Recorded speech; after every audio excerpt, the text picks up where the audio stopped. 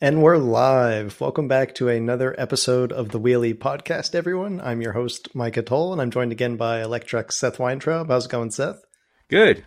Just gonna bring up the page here. I always forget to do something here. Perfect. Well, we've got a bunch of interesting stories this week because it's actually the end of year podcast. We're going to go over all of the biggest stories of the year, and it's an extra special podcast because we're also sponsored by VMAX electric scooters. If you're looking for a high quality e-scooter with superior performance, you're going to want to check out their range of scooters, but we're going to have more on them later in the show. For now, let's go over a little bit of what you're going to see this hour. We've got big stories, including Honda's electric bicycle was very popular this year. We also saw some interesting custom jobs, like a mini camper built on a bicycle frame, and several other just very interesting, very high view articles this year. So I think we're going to start off with what's that first one? Honda this time? Yeah, Honda shows off its first electric bicycle. Perfect. So yeah, this one was just like a huge story. Everyone wanted to see what Honda was going to bring to the electric bicycle table. And to be honest, I was kind of surprised at how normal it looked. I thought Honda would come in with some crazy concept, but what they've built here is what looks like you could see on any downhill mountain bike trail anywhere. It's basically a fairly standard single pivot suspension mountain bike. It's obviously got some nicer parts. Looks like some quality brakes. The motor there interestingly appears to be what looks like a Broza motor to me. It's not a Honda electric motor, which is kind of a shame because a lot of people think of Honda as like an engine company that also sells cars and motorcycles. So to not have them build their own electric drivetrain is kind of a bummer. But at least it is a mid-drive full suspension mountain bike. And to me, this looks like something that could actually be produced. Now, Honda hasn't said they're definitely going to do it yet, but they are making a really big push. They've floated anywhere between 10 to 30 new electric two-wheeler designs in the coming decades. So I could see them actually pushing this out, especially with Honda's manufacturing might. It certainly would not be a big deal for them to add an electric bicycle to the line, and it would be an interesting shake up to the market. Could you see yourself riding a Honda electric bike, Seth? I think so. Yeah, you're right. I think it's kind of a surprise on a couple levels. They didn't even go with a Japanese motor brand. Like they could have, used Panasonic or Yamaha or who else? Shimano, obviously. But they went with a German, which so happens to be one of my favorite, if not my favorite, electric bike motor brand, Broza. So for me, this is kind of like I would love to try this thing. It looks great from a lot of different aspects. It kind of has a swing arm that is more reminiscent of a motorcycle type of e-bike than a mountain bike type of e-bike. But there's a lot of stuff to like here, and obviously with the Honda brand, their scalability, it would be fantastic if they introduced this. I'm a little bit more pessimistic than you. I kind of feel like they are just showing, hey, we can do this kind of stuff too. But here's our gas stuff. So uh, obviously we'd love to see something like this. I would be first online to try one of these, I would hope. But I'm a little bit more pessimistic, I would say. You know what I think would be interesting with that rear swing arm? What you point out there, it's true. It has a very high rise to it and doesn't look like a normal mountain bike swing arm. But what it would allow is using a belt drive without having to make any changes because the entire chain line runs underneath the swing arm instead of through a typical rear triangle. So it could be an interesting design that would allow you to run either a chain and derailleur or a belt drive setup with a internally geared hub, which would be pretty cool to be able to have both options on the same bike. For sure. Yeah, I mean, there's a lot of possibilities here. The front suspension is like insanely. It looks like about 6 inches of front suspension. So, I mean, would be a super cool bike. But I mean, it could even be like a downhill bike. But yeah, remains to be seen. Yeah, fingers crossed on this one. Yeah. That's all I'll say. All right, let's look at our next story, which is why more college campuses are starting to ban electric bikes. This one is kind of a bummer, and it comes from sort of two different angles. There were a lot of college and university students that returned to fall semester this past August and found that while they were welcome back, their electric bikes and electric scooters were not.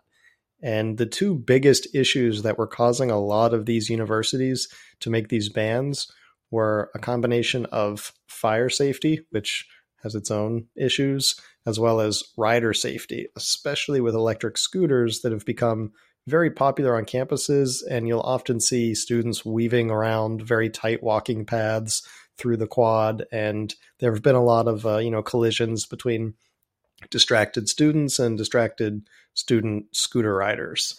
So I can sort of understand both of these, but I think the biggest issue here has really been fire safety, which has been growing throughout the year, especially in New York City, which has kind of been the epicenter of electric bike fires in the U.S. And I think it's always important to point out when we talk about e-bike fires that the actual number of absolute fires is very small compared to the number of e-bikes out there.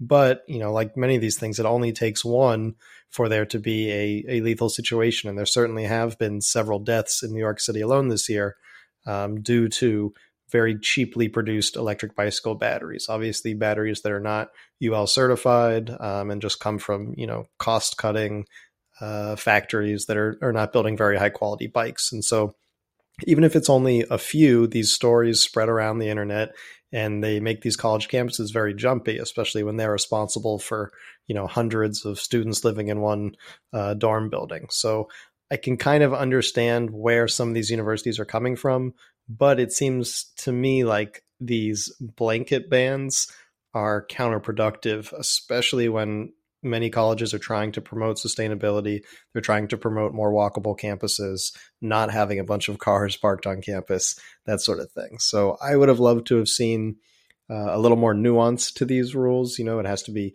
UL certified or one of several other international certifications. There are German standards, European standards as well. It's not just UL.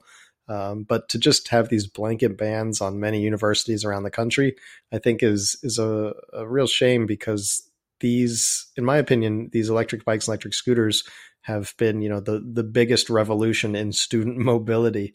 I know just like a decade ago when I was in college, it was like you took the bus or you walked, and sometimes you had to walk a long ways. So being able to have an e-bike on campus now and not have to rely on a shady bus schedule late at night, that sort of thing is a big deal.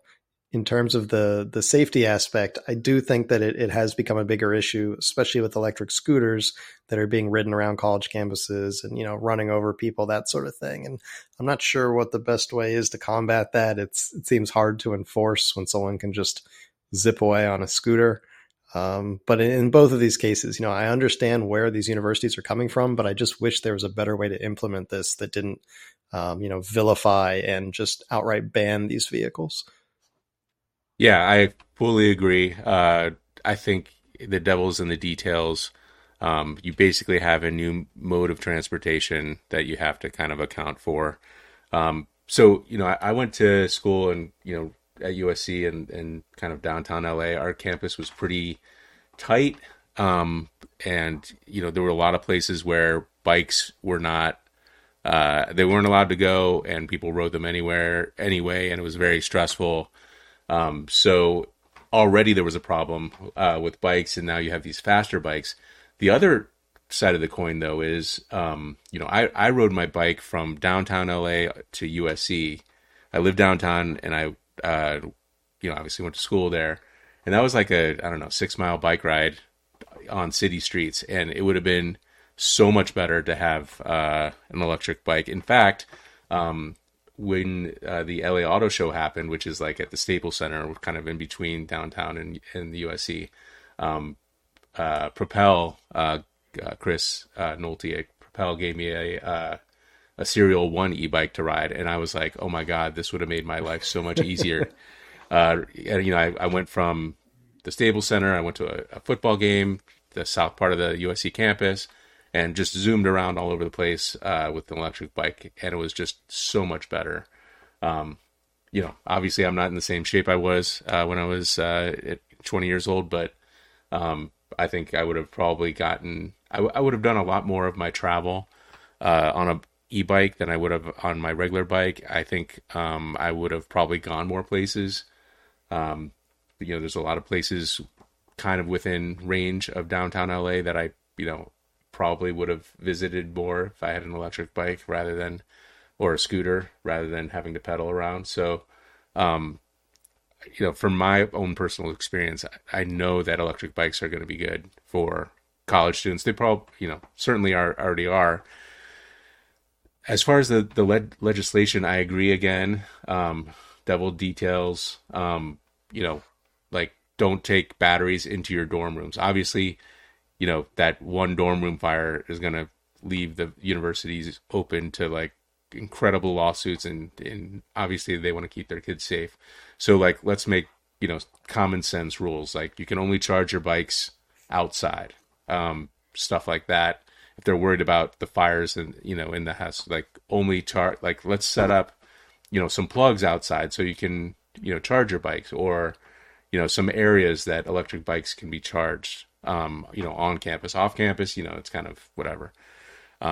They can't legislate what happens off there. As far as like,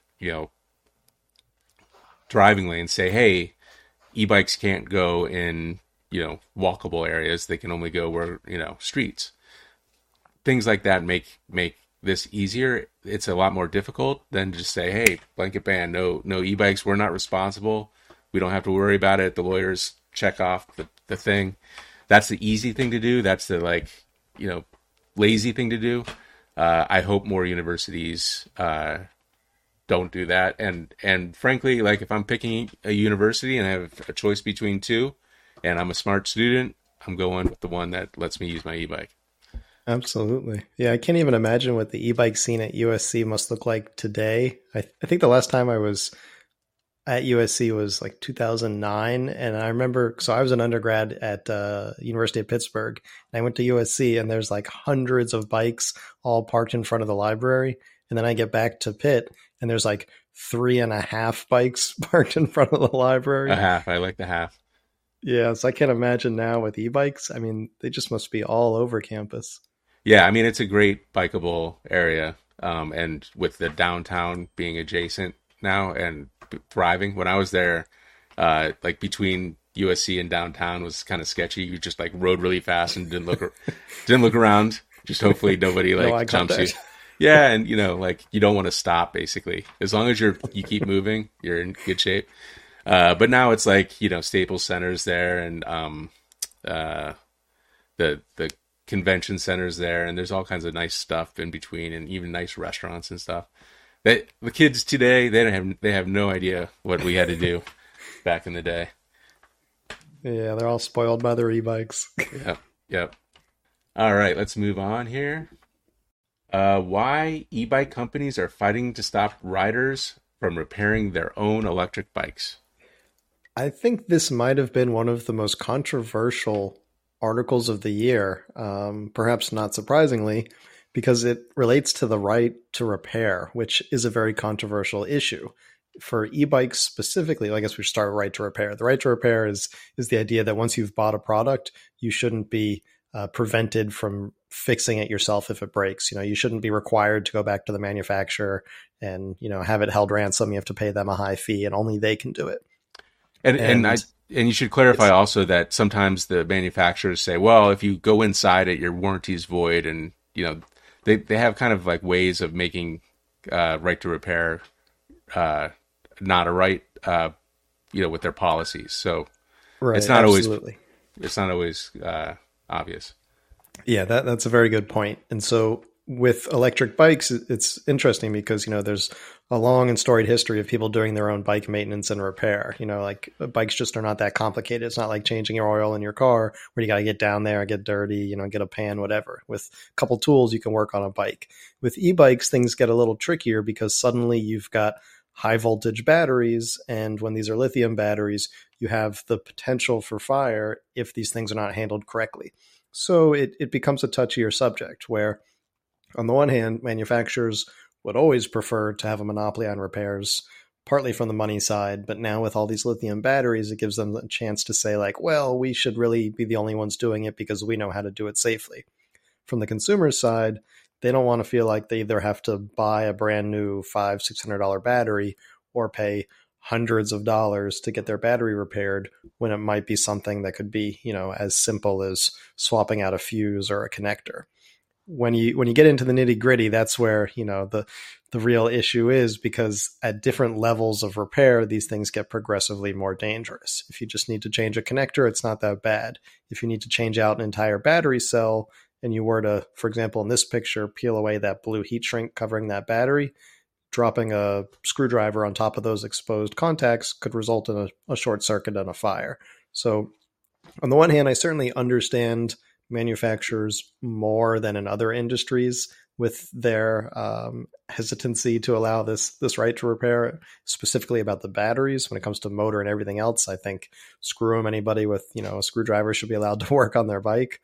But I'm just, even 4 months on from when this article broke, I'm still not sure exactly where I fall on the battery repair side of this, because it would be unfair to say that there are not legitimate dangers to working on these batteries. I don't know. How do you feel about this, Seth? 48 volts and 20, 30 amps. I don't want any part of that personally. So I feel like maybe there should be kind of like you have a right to repair every part of your bike except, taking the battery piece apart. I don't know. Or, you're kind of on your own, I guess, would be the better way to do it. Like, you can open up a car and do anything you want to it. And, all the dangers that go along with that. It's kind of, like people kind of expect, like, hey, if you cut yourself on the fan of a motor or, do whatever, that's on you. I think there needs to be a kind of like, hey, this is all fun and games. This whole bike thing is fun and games until you get to the battery. And then the battery is like, you should probably think about this a little bit before doing anything. That said, I had a Choose Scorpion that had a short between the battery and the connector. And, they just sent me like some parts, and they were like, here's what you do. Unscrew this, unplug the controller, which, kind of saves most of the stuff. But like, I was touching stuff that touched 48 volts or 52 volts, I guess, with them, and a lot of amps. And, I had rubber gloves on, but I feel like a less safe person than me might run into some troubles there, but they didn't seem too stressed out about it. Yeah, and I think, lots of times when these rules are made, you can't consider like the normal average person that you can say like, don't touch these two wires to your tongue and it's all fine. You have to consider the people that like they put the warning not to use the toaster in the bathtub. Right. There's always the ends of the bell curve that you have to consider. Right. Yeah. So I wonder if that sort of plays into this as well, in addition to the general liability that these companies are worried about.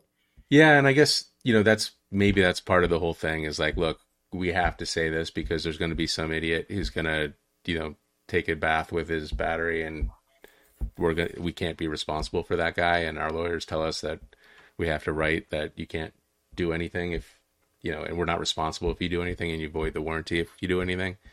I get that. I just wish it was, again, devil in the details. Like, let's just isolate like the scary parts of the bike, and like everything else kind of just free for all, whatever. Yeah, perhaps there's some sort of happy compromise in there. Though it seemed like, based on the comments on that one, a lot of people were not prepared to compromise at all. Right, exactly. And that's kind of the issue. All right, let's read off our sponsor real quick. Today's episode is sponsored by VMAX Mobility Inc., one of Europe's leading e-scooter brands. The brand was founded in 2015 and is headquartered in Switzerland. After 8 years of growth in Europe, VMAX e-scooters are now available in North America. VMAX UL certified e-scooters offer exceptional performance and reliability with a motor, battery controller, and frame that are all built to last for years.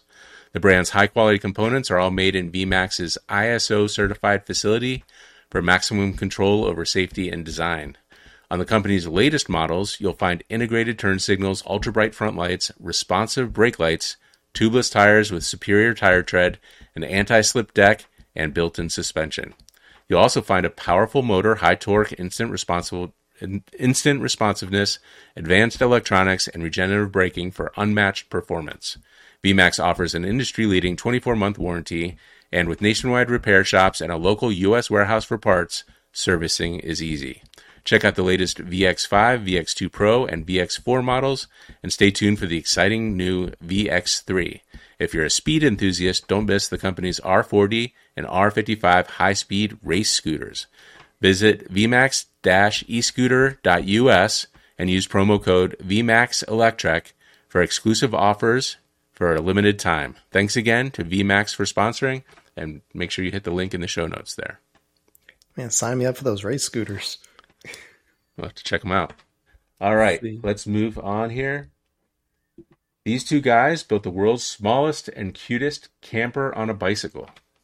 Man, I love this one. So generally for the Wheelie podcast, I try to get like a nice smattering of all sorts of different stories, but I didn't even have to try hard this time because there are so many different unique top stories of the year. And this one is definitely unique. These are two brothers that created essentially the world's smallest bike camper. And it really looks like a 1980s style camper, but built on the back of a tricycle.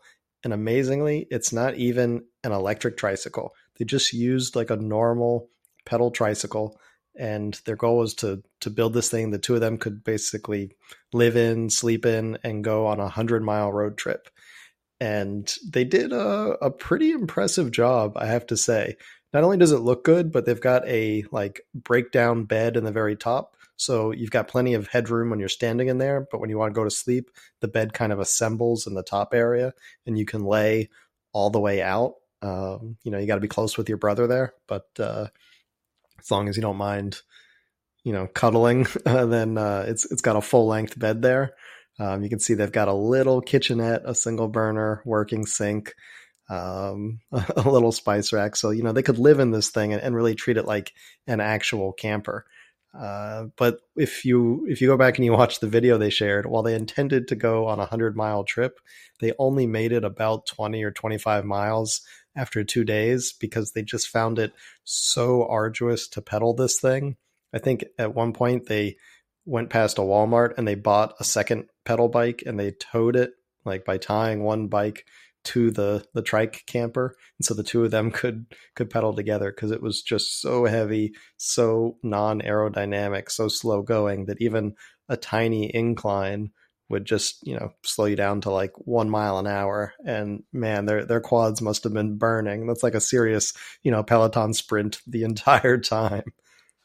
Yeah, well, so you said it was a good looking thing. I think looks can be subjective. I think some people are going to love the look of this and maybe some aren't. I think it's just, wacky, but, good for them for trying. The obvious thing, like everybody's, I'm sure, thinking is, well, why didn't they did all this work on this, electronics and all this other stuff. Why didn't they just put a hub motor in the front of the thing to, they have the batteries, they have most of the stuff there. They did it, like, it really just seems like the perfect application for, an electric motor. I mean, that's kind of like, I'm sure everybody's thinking that. But also, like, this is a great beta. Like, why not actually build? I don't know. Like, I don't know if anybody would mass produce this, but like, it seems like something that would be super fun to have. I mean, obviously you would want something a little bit more aerodynamic, a little, put together a little bit better. But obviously there's so much interest in this, mostly from a, you know, freak show point of view, but also from a like, this would actually be kind of cool to have if, it had an electric motor, if it had, better solar panels on the roof, was a little bit more aerodynamic, um, all that stuff. It like having the solar panels on the roof may, I'm not going to do back of napkin math, but, if you're riding, 30 miles a day, maybe you can get 30 miles of solar, uh, from the sun. I'm not sure if that's the right math, but it just seems like there's a lot of potential here for some really cool stuff. And tuk-tuks are obviously quite popular. You're kind of on the way to building something like that. Like, why not just finish it off? Yeah, if there's ever been a case for a solar electric trike that like no one could even accuse you of cheating with, this would be the exact case for it. I I agree, like I would love to own this. I would definitely use it. The thing is, I don't know how much you'd have to charge for this. There's a pretty nice European bike camper that's like half this size. I think it starts at 6,000 euros. So for something this big, I mean, you're looking at probably like $10,000. Right, easily, especially Yeah. in Europe. The other thing is like I keep thinking like they have those the coffee trucks on a bike thing Yeah. that's not that different from this. Like you could kind of make either this out of that or that out of this. Um, so it's not. I wouldn't say it's that much extra work to do, but yeah, it's just a really interesting thought process here. I would also like make it a little bit longer. Like it seems like it's very high and tall, and why not? You have kind of infinite space behind you from a aerodynamic point of view. Um, so why not use that space a little bit more than the up and down space? Yeah, it is a So little more of a telephone booth proportion right right. now. So Yeah, sorry, go on. no, no, I just think there's like this is a great start. Like let's keep working on this. Yeah, absolutely. Maybe we can find someone to convert one of those coffee carts into a camper for us.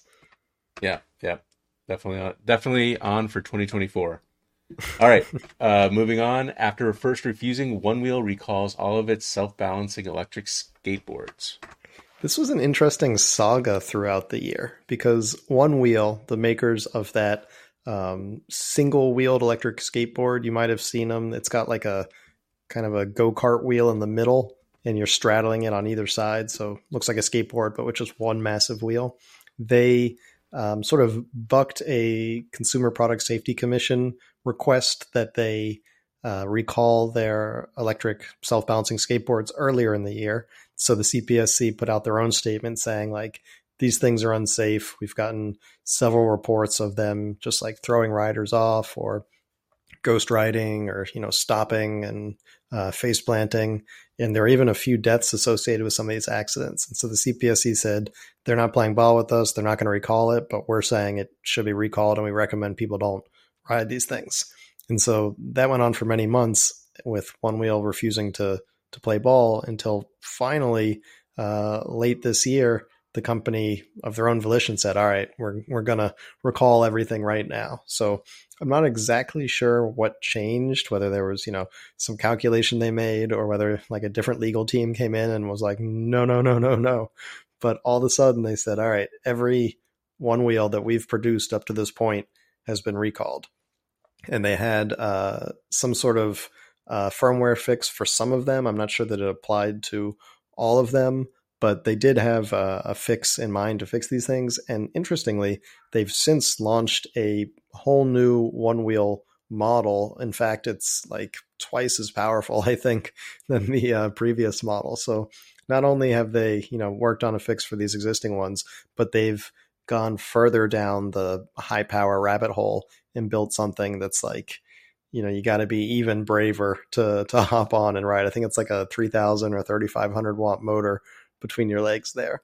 So it's been an interesting roller coaster of a ride following this company's recall saga here from, refusing to recall to saying, all right, everything we've built is unsafe. You got to send it back to, all right, here's an even more wild Onewheel just like a month later. It's kind of blows the mind. But if there's one micromobility product out there that's got like a super dedicated ridership base that's going to like go with the flow on this one, it's probably Onewheel. Yeah, my neighbor's a one-wheel rider, and he was kind of ahead of the curve on this news. He was when it came out, he was like, "Yeah, like everybody knows, like at the end of the battery, you're gonna get thrown off. Like that's just like who doesn't know that? Like that's weird. Why would people care?" And so he's probably ordering the more powerful one now as we speak. But I guess it's good that Onewheel kind of eventually got ahead of this problem or quirk in their product, and it's probably a better product now than it was previously. So even this crazy faster one will be a little bit safer than it would have been otherwise. So that's good. And I still haven't ever really ridden one of these. Have you ridden one of these? I've ridden one once at, I think it was Micromobility America last year. I got a chance to try one. And I got to say, like, I thought it would be a lot harder. It was surprisingly intuitive when I hopped on it with one ride. Like, I started by holding on to someone's arm, and then like I kind of felt it within, 60 seconds or so. And so I can see why people really take to these, that once, it clicks and the learning curve just is not that steep, it's quite comfortable to ride. The issue is that, like you said, if, it doesn't go perfectly and when the battery dies and you're at top speed, then you're going to have a bad day very quickly. Yeah. And what's cool about these things is like, better than skateboards, the one wheel is actually this big, huge wheel. So it can go in the grass, it can go, up hills in the grass. It can do all kinds of stuff that, electric skateboards can't. Even electric scooters can't really go off road unless they're wide wheels and the big ones. So it's a pretty cool product. Like I hope it sticks around. I probably should get on one and try it. I mean, if my neighbor can do it, I can probably do it. His kid's always on it. There's a bunch of kids at my kid's school that are on them. So yeah, I'm glad it's still around. I'm glad they're still making stuff. We're gonna have to keep an eye on their safety progress, though. Yeah, absolutely. I'd love to see one of these. Send me the video of that. Okay. We'll do a post. All right. The last story. I went to Norway to see an electric vehicle paradise, but found something more surprising. Yeah, this was a really interesting one for me because I went to Norway and I was expecting, to see like what we all hear about, that everyone has electric cars and it's like the perfect country for electric cars and you can charge up and green energy and whatever. And, that I did see that. That was really cool. But what I didn't realize was that that's only a small piece of the story. And in fact, Norway is already almost kind of like post electric car high and is now realizing that like, it's the electric car isn't the final form. It's great to replace all those gas guzzlers, but we don't just want to fill Oslo with electric cars. We want to make the city actually better to live in. And so a big part of that is bringing in scooters and bikes and making the city more walkable and improved public transportation. And there are things that like I didn't even realize that I was taking part in, like right when we flew into the country, like I didn't take a taxi from the airport because the train was more convenient. Like that rarely happens in the US or, anywhere in North America for that matter. But then, when I do get to the hotel, suddenly the hotel shuttle's electric. Everything around me is electric. We went out on like a brunch cruise. The boats were electric boats. In fact, I think the first gas powered vehicle that we found and actually used was a snowmobile. And I think that was just because, there just aren't that many options for electric snowmobiles yet. But just to see how much effort that Norway is putting into not just, becoming the electric car capital, but saying like, electric cars are a first step towards what we really want to be, which is, cities that people actually want to live in, that they can get around in more conveniently, and that we're not always relying on finding parking and, clogged up streets and congestion. And to me, that was such like a beautiful conclusion, and something that I just had no idea was such an important part of the, I guess the whole doctrine there, and that it's not just a concept that they're trying to will into being. It's that they're actually cutting back on a lot of these subsidies for cars, the tax credits, the lower tolls, those kinds of things that really helped people adopt electric cars in the beginning. They're starting to cut those back because you don't need those anymore. Now the idea is that, all right, we've got electric cars. Now let's find a way to not need to use cars as much. And so, it starts from the top. It starts with that government policy, but it's something that's embraced by the public as well. And, it came as a big surprise to me, but it was beautiful to see. And so I was just, so excited to see that, because I really went there expecting to see lots of electric cars. And I came away with a much more complete picture of what European cities can be. And, fingers crossed, what cities everywhere can be if we all, try to embrace this concept. Now, there are some caveats here that, a lot of commenters pointed out that one of the reasons Norway was able to do this is that they've got a lot of oil money or natural gas money and that sort of thing. And so, this isn't just like a pretty paradise story with no, dark corners kind of thing. But I think that it's a great example of what can be achieved and what more cities and more countries can strive for. Yeah, I mean, I love the video. I feel like that's like one of the best feel good videos I've, of 2023. Just from my own experience, I haven't really ridden an electric bike around in rain and snow, and it just so happens, I moved up to Vermont this winter because of my son's going to school here, and I'm walking my dog, who's a husky and needs to be run. Otherwise, she's insane. So I take her on a bike on a long, retractable leash, and I took that hay bike. What is it? The Ranger? Oh, the Himaway. No, the hay bike. The hay bike. Oh, the hay bike. Okay. The foldable one. That it's like the Ron. They have a Ranger, I think. Yeah, Ranger, I think it's the Ranger. Anyway, it's a great bike. It sits out in the rain and snow every day, and it's been working fantastically.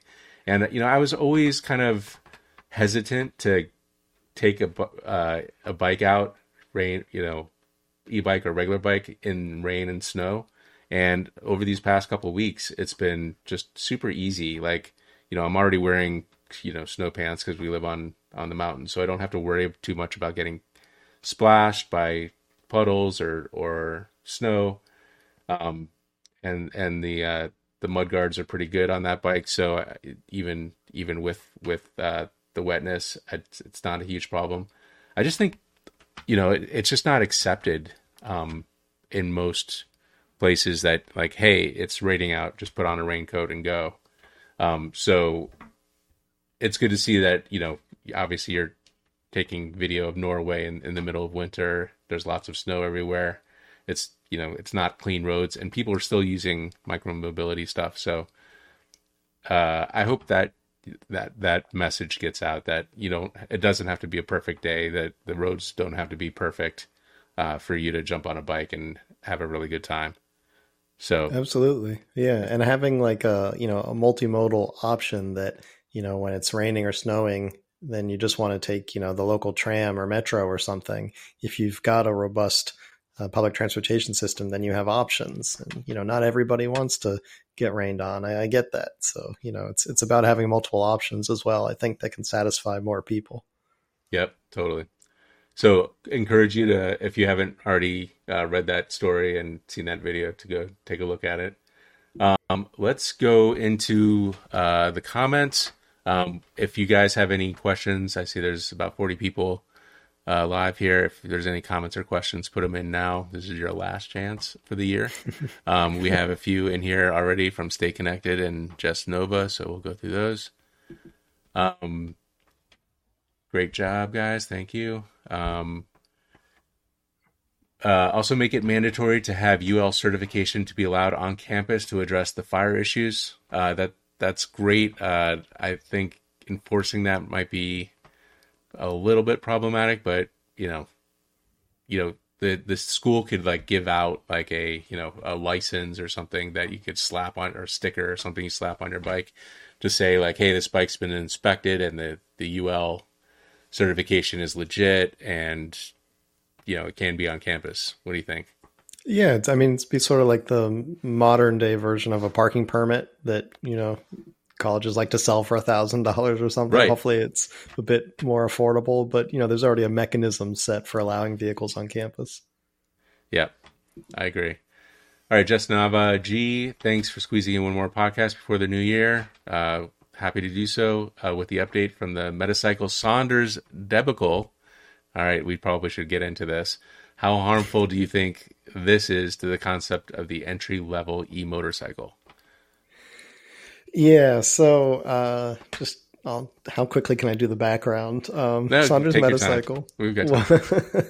was a very interesting, futuristic, low power, I guess, low to mid power, 80-ish mile an hour motorcycle developed by Saunders Electric Bike Company. And it looked great. When it was delivered like a year later, it didn't quite live up to the specs, but they started rolling out hundreds of them. And then suddenly deliveries trickled off and stopped while Saunders kept trying to sell more and doing like crazy fire sales. And eventually we discovered that the company was just like hemorrhaging funding and eventually started collapsing. And now it looks like they've entered receivership, which is sort of like a bankruptcy, but basically means that the company is trying to be sold by its creditors so that whoever funded Saunders can get their money back. So it's looking like the Metacycle is unlikely to return unless Saunders can find a buyer that actually wants to pick it up and pay all their bills to the factory in China, where there's like 1,000 of them sitting there, unfortunately. And it's a shame because the Metacycle, I think, probably was the sort of low to mid power commuter electric motorcycle to put this category on the map. It's not the only one out there, but it's the one that showed everybody like, you can just go online and buy a $5,000 motorcycle and it'll show up at your door, and really build that excitement for what is sort of like the e-bike of the electric motorcycle world. Yeah, and I mean, you should say also, like, this is not just a $5,000 Sur-Ron or something. This is a homologated, highway capable, like great looking motorcycle, like well designed. Not exactly, or not even close to what it originally like was shown as, but like certainly still beautiful, and a head turner, really good price. And it does all the things that, real motorcycles do. It's not just, something that came over in a box from China. Absolutely. Yeah. I mean, it's a fully fledged, like Seth said, homologated street legal motorcycle. So, that was a big deal to get an electric motorcycle for $5,000. Like that didn't happen. The only thing close were those sort of like, pocket rocket little mini motorcycles. And they definitely didn't look as good as the Metacycle. So it really ushered in this sort of new era of direct-to-consumer electric motorcycles. But, this is a good point. Like, how harmful is it to this early, burgeoning industry to have this one fall apart? If it had just been the Metacycle, I would say it would have been a lot more detrimental. But very quickly, we already started seeing similarly classed electric motorcycles, bikes like the Rivet Anthem that also comes from California and is in fact US assembled. The CSC RX1E, which is imported but is sort of a similar class, 80 miles an hour, has about 50% more battery and a little bit more expensive. So I think that Saunders got the ball rolling and showed people like, as easy as it is to get onto an e-bike, like we can do that for electric motorcycles, make them approachable, and not come with this like scary motorcycle stigma. and new startups have already started to fill that need. So I think that it's while it's troubling to a lot of new riders to see that company sort of fall apart, I think that there's enough hope there among these new startups to fill that niche and to say like this is an area that's going to sustain itself. It's not going to die with the meta cycle, in my opinion. Yeah, I mean, and it's such a shame because, especially at the end, Saunders was taking money from, they lowered the price and they were like certainly taking money when they knew that it was unlikely that they were going to be shipping the bikes, which I kind of feel like that's pretty shady. We had Storm on the show. We weren't like tough enough, I think, because he was like, yeah, everything's great.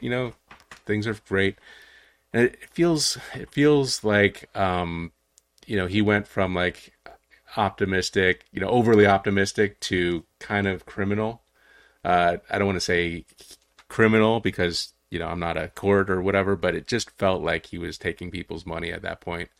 And that's just really, a sad legacy on, if we back out a little bit, Saunders was one of the first e-bike companies.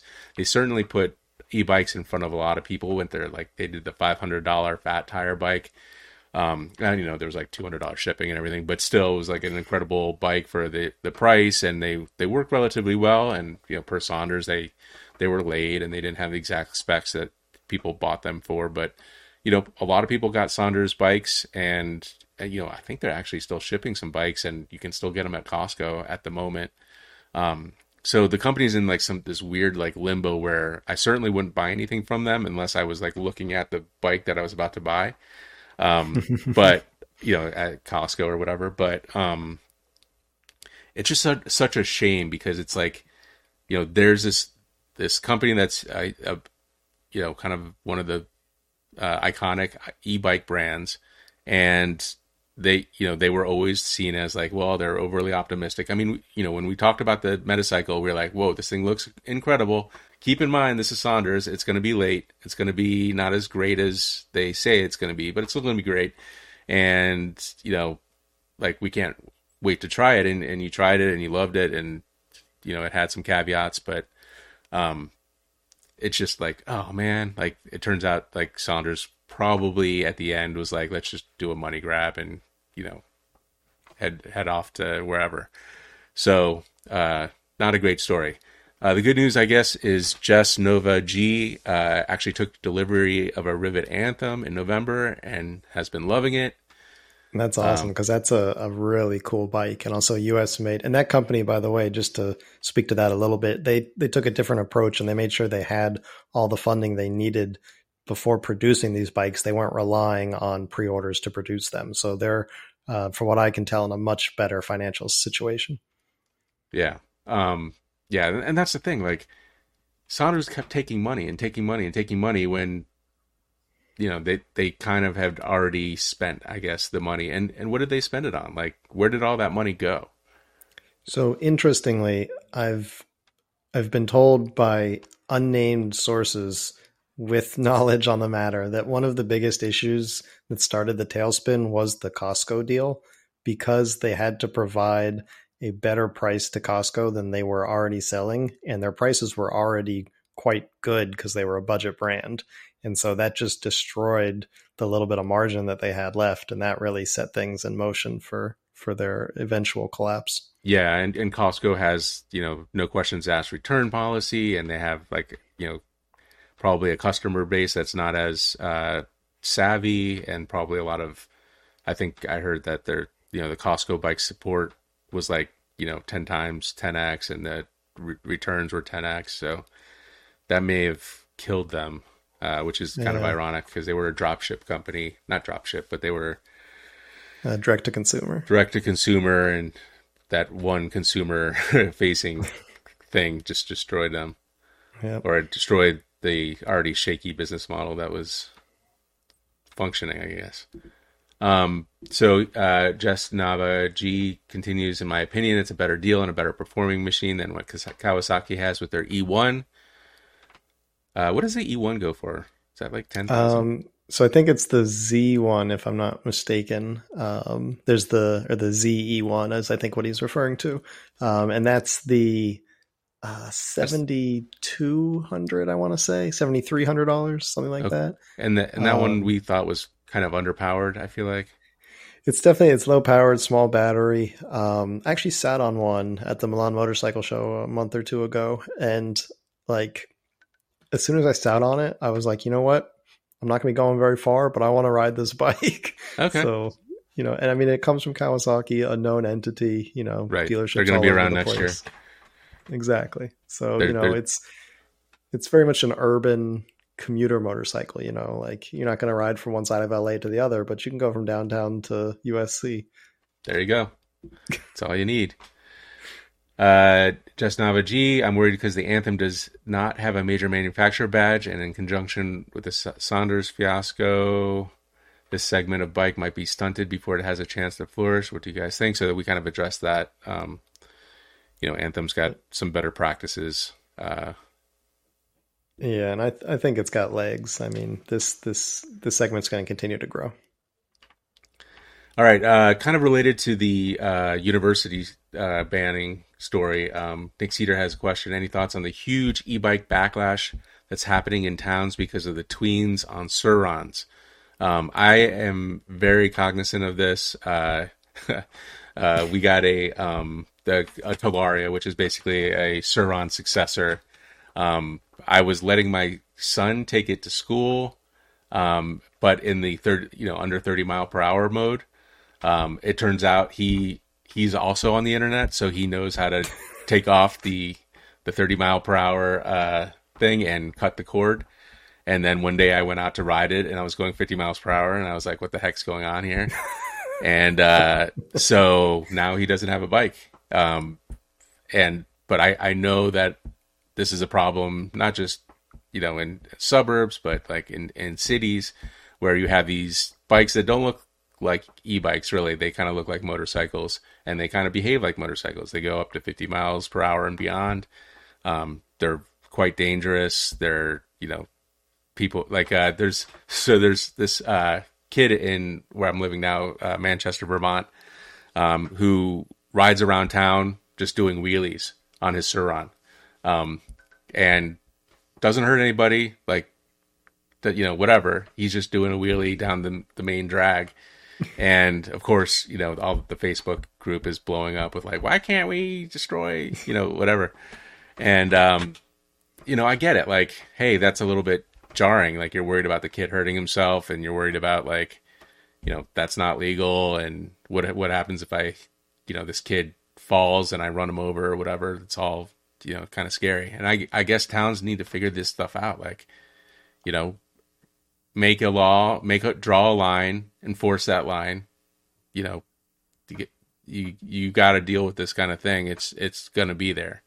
What are your thoughts there? Yeah, so this is a tricky one, and my thoughts might be a little controversial here because like at first blush, like I want to say, yeah, look, we need to, rein in some of this crazy riding. We need to make sure that bikes are not dangerous in and of themselves. But at the same time, we have laws that say e-bikes can go up to 28 miles per hour. And if there's a 29 mile an hour e-bike, people start freaking out. However, there's not a speed limit in the country that goes over 70 miles per hour. But the second you say, well, what should we physically limit cars to? People get up in arms like, oh, I need my car to be able to go 100 miles an hour just in case. You can't take that away from me. I'm not putting a speed limiter in my engine. And cars are a million times more dangerous than a bike. Exactly. I would much rather be hit by a 50-pound bike than a 5,000-pound car. So, I mean, if we really want to talk about protecting the public and removing a danger from the roads, then why are we talking about 50-pound e-bikes that go 28 miles per hour or 30 miles per hour? Like let's start with the big fish. So that's kind of where I fall in. Not saying that it's not an issue, but I think that it's scapegoating and not addressing the much more pressing issues. Yeah, and I would chime in with like if you have a 35 mile per hour e-bike, that thing's going to ride with traffic. rather than having traffic to go around. And 95% of complaints about bikes or e-bikes is that, hey, I'm trying to drive here and there's a bike and I have to go around it and it's dangerous and I hate it. And, I'm in the, my air conditioned car and this guy, I'm blowing smoke out and this e-bike is, here, like pedaling and saving the earth and, like, and inconveniencing me. Like, I get it. Like I'm fully F cars in that respect. But all right, so like let's talk about just one last thing since we have the last 5 minutes of an hour here. What are some of your predictions for 2024? Like I'm putting you on the spot, so I'll let you think about that a little bit. But I think we're going to hopefully see some like more legislation around a faster, like a class 4 type of e-bike.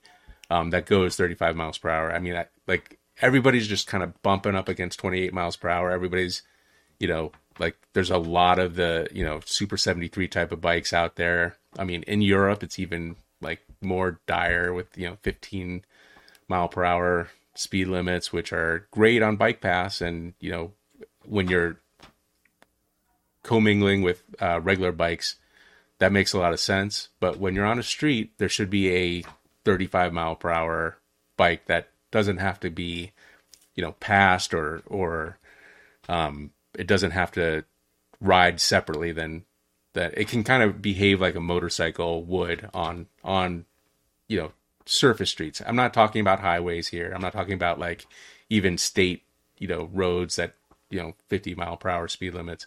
I'm just talking about like suburban towns. I think there has to be something that makes it, I mean, people will say, well, 28 is close enough, and maybe, but I think you got to go up to 35. I think that's the next level. Yeah, so I absolutely agree with you that I think, my biggest prediction would be that regulation is on the horizon, potentially even for 2024. But I worry that I'm not as optimistic about what that regulation will entail as you are. Because like we're seeing, if you go out and poll your local city council or any group of decision makers, I feel like I'm going to hear a lot more NIMBY voices than your voice saying, well, let's have like a bigger and better category to like officially classify these things. I worry that this is going to be the one time that Americans are like, well, maybe we should copy Europe, and give us more restrictive regulations just because, there really is backlash, that's not like hype or anything. There really are a lot of people that suddenly see e-bikes and it's different and it scares them. And I worry that that's going to translate into knee-jerk regulation that is not beneficial for everybody. Yeah, I mean, from a how to do this standpoint on a federal level, they have the neighborhood electric vehicle standard that, we talk about quite a bit. And I feel like they could kind of revisit that standard and say, that kind of could use some updates and states, states are all over the place. And it would be nice if there was some sort of federal, strengthening of that standard. But then they could also expand that standard out and also bring in bikes for that as well.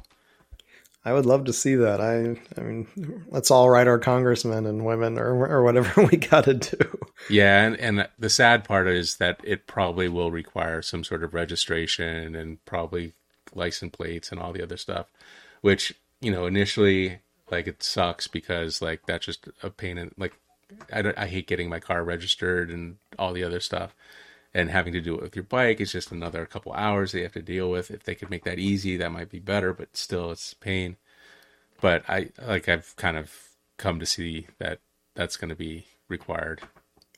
Yeah, even if, just for this like proposed class 4 type of e-bike kind of thing, I mean, I could see that. And yeah, it's a pain. It can also be a cost burden to some people, though these are not going to be cheap bikes to begin with. So, if you can afford a $3,000, Sur-Ron or Talaria mini type of bike, then I think you can afford, $40 a year for registration. But also at a certain point, like that's why motorcycles are as safe as they are. And let's be honest, they're not even that safe. No. But, there's a reason that brake levers don't get, shoved into your kidney because there are rules about how they have to be shaped, things like that, and so rules really do make these vehicles safer, or at least as safe as they can be. And as far as actual bike hardware, anything that we're looking forward to? I know CES is around the corner. We often see some cool stuff there. Any hints or tidbits that you can think of?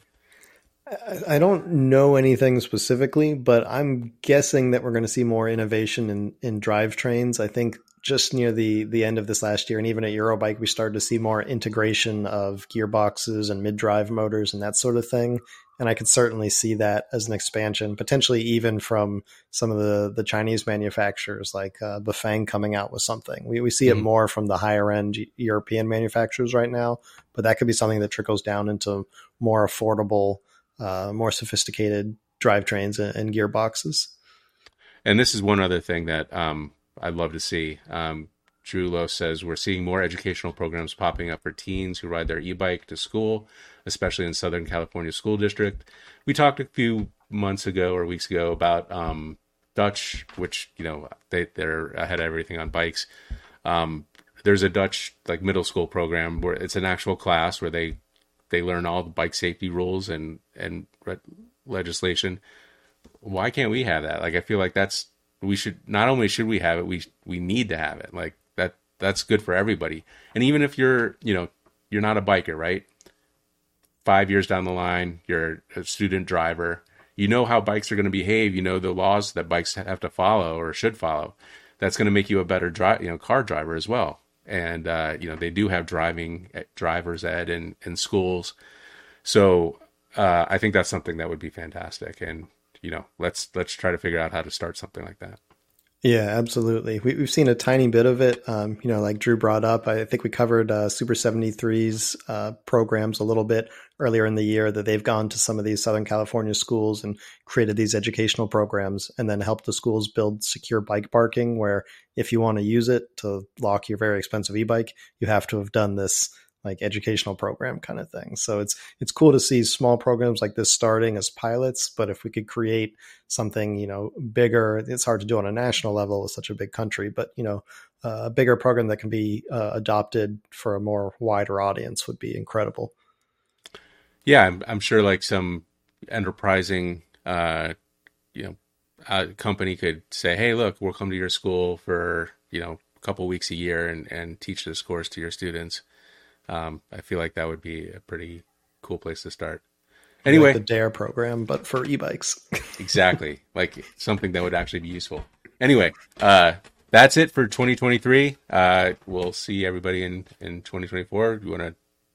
Yeah, absolutely. Thanks for tuning in, and we'll see you next year.